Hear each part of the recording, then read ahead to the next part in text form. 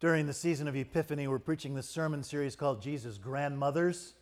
In Matthew's royal but checkered pedigree of Jesus' ancestors in the first chapter of his gospel, Matthew tells us about 42 grandfathers of Jesus and 4 grandmothers, 5 if you count Mother Mary herself. So there's Tamar, Ruth, Rahab, and this morning Bathsheba. Why those 4? Why only 4? It's a good question. I think it's because Tamar, Ruth, Rahab, and Bathsheba foreshadow Mother Mary herself and her eccentric son in their edgy, sketchy relationship to the patriarchy. They are at the fringe of society, and they sort of warn us about what Mother Mary will look like. So today, Bathsheba, pray with me. May the words of my mouth and the meditations of our hearts be acceptable in thy sight, O Lord, our rock and our Redeemer. Amen.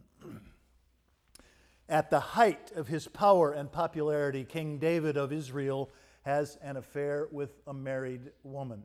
Might be important to know that David already has 7 wives, which is more than most ambitious Mormon patriarchs would take, but it apparently is not enough. It is the spring of the year, says the historian, when self-respecting kings are on the battlefield defending the kingdom. But for some reason, David stays home in Jerusalem safe and sound and sends General Joab to fight his enemies. David is such a slug in this story. One afternoon he even takes a nap, and when he wakes up, he goes up, shuffles up to the rooftop of the palace, maybe bored with nothing else to do, and up there on the roof he spies a comely neighbor bathing on the roof of her own house, just a couple of doors down from the palace. He sends for her. They have an affair. She gets pregnant. Now, for a long, long time, Hebrew Bible scholars have had this question of this text: who seduces whom? Is Bathsheba a helpless victim in this story, or is she a knowing agent? Maybe she engineered this little chance meeting. Maybe she knew that her spa was in eyesight of the palace.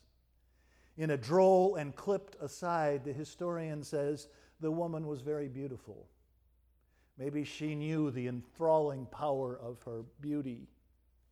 Maybe she's a social and political climber who would just love to live in the palace with the most prosperous, propertied, powerful plutocrat in Israelite history. The text even hints, get this, the text even hints that Bathsheba knows what time of the month it is.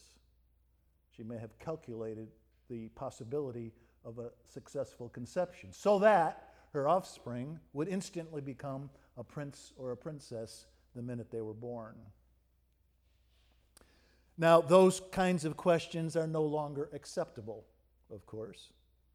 If we learned anything from Harvey Weinstein and Jeff Epstein and Matt Lauer and Larry Nassar, it is that sexual relationships in power differentials are not appropriate. A doctor should never sleep with a patient, nor a therapist with a client, nor a teacher with a student, nor a boss with an employee, as many errant celebrities and transgressive CEOs have found out to their dismay. This is King David, remember, and what David wants, David gets. When the king says, how about it, it is not her option to say, well, no, thank you, not today. This is more royal rape than mutual infidelity. By the way, did I mention that Bathsheba was married to one of David's most loyal soldiers? His name is Uriah, and now David's in big trouble. As omnipotent as he almost is in his royal power, even the king of Israel is not supposed to sleep with his soldiers who are off in a foreign land fighting the enemies and risking life and limb. That's what you learn in the first class of Commander-in-Chief school, right? That's what they teach you on the first day at West Point. Don't sleep with your soldiers' wives.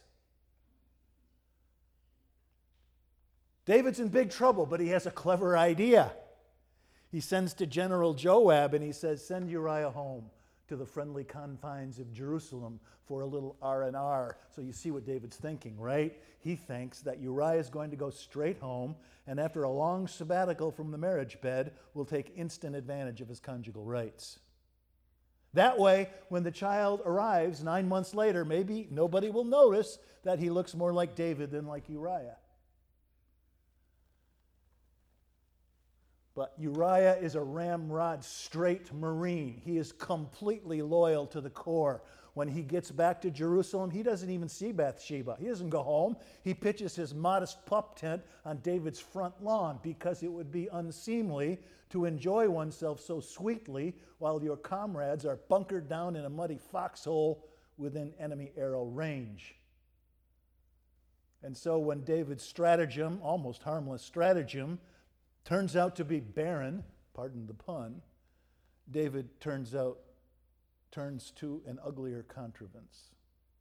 Sends again to General Joab and says, make Uriah the point person in a dangerous advance, and at the worst possible moment, withdraw the front line, leaving him and a few unsuspecting comrades alone and abandoned.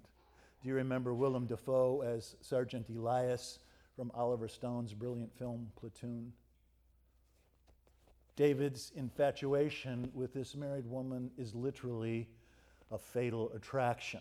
Not only do Uriah and innocent colleagues get killed, God is so incensed with God's favorite king ever that God takes the life of David and Bathsheba's innocent infant son. Well, you know the rest of the story. David takes Bathsheba as his 8th wife.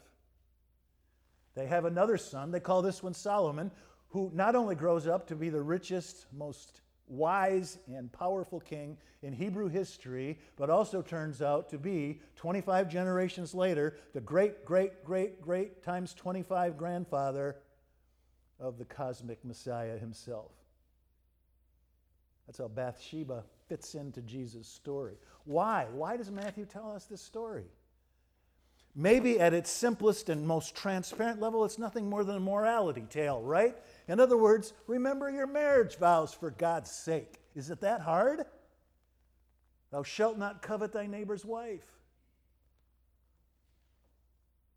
Maybe nobody dies most of the time, but every illicit union is a fatal attraction. Maybe nobody literally dies, but something dies. Love dies, trust dies, your self-respect dies. Often, usually, a marriage dies. Sometimes a family dies, or whatever that word family meant before. Can I say this to you, and will you hear it as a word of grace from someone in whose office the wreckage of infidelity often washes up? It's so heartbreaking, the sadness that results when we betray each other. Did you know that 30% of Tinder users are already married? I've told you this before. There was an uptick in the divorce statistics in 2007. Can you guess why? 2007. Facebook. Old high school flames. Now, I'm not naive. I know marriage can shipwreck on many a jagged shoal. She keeps a cold bed. He looks right through her as if she weren't there. He loves his work so much he has no love left over for her. We were too young when we got married. We were children. We had no idea what we would become, what she would become. A while back, Kathy and I were browsing in Greenwich's version of the bookstall, a quaint little bookstore around the corner from the church. And Kathy picks up what was then Ann Tyler's latest novel, The Amateur Marriage. Great title. The Amateur Marriage. And my loving, beloved wife of 22 years at the time pokes me in the ribs and says, "Look, Bill, Ann Tyler has written a book about us." But it's a great title, one of the great titles in recent American fiction, because it describes every marriage there ever was, right? There are no professionals in marriage. We're all just making it up as we go along.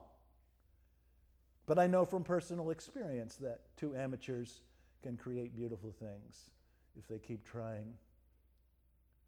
So maybe that's what Matthew means to tuck Bathsheba into Jesus' genealogy. Just a simple morality tale. So remember your wedding vows. I think, however, there's something profounder going on. I think Matthew means for us to see these women, Tamar, Ruth, Rahab, and Bathsheba, as foreshadowing for Mother Mary herself and Mother Mary's spectacular son, Jesus. Because we're going to see these themes played out spectacularly and dramatically in Jesus' life once he steps out on history's stage.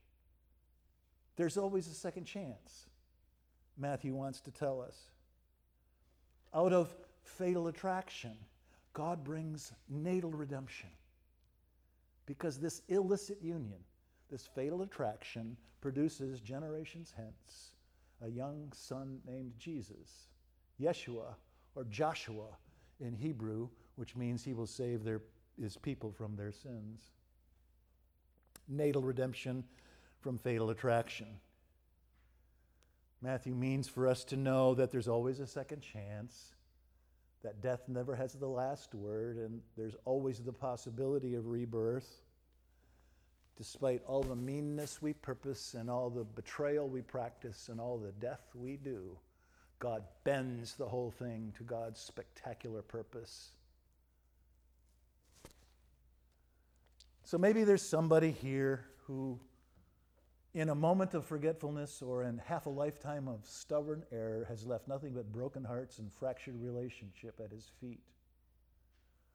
I guess my advice would be, don't quit. Turn your life around and try again, because with God there's always a second chance. God uses what is mixed and fixes what is broken and heals what is sick and turns the lost in the right direction.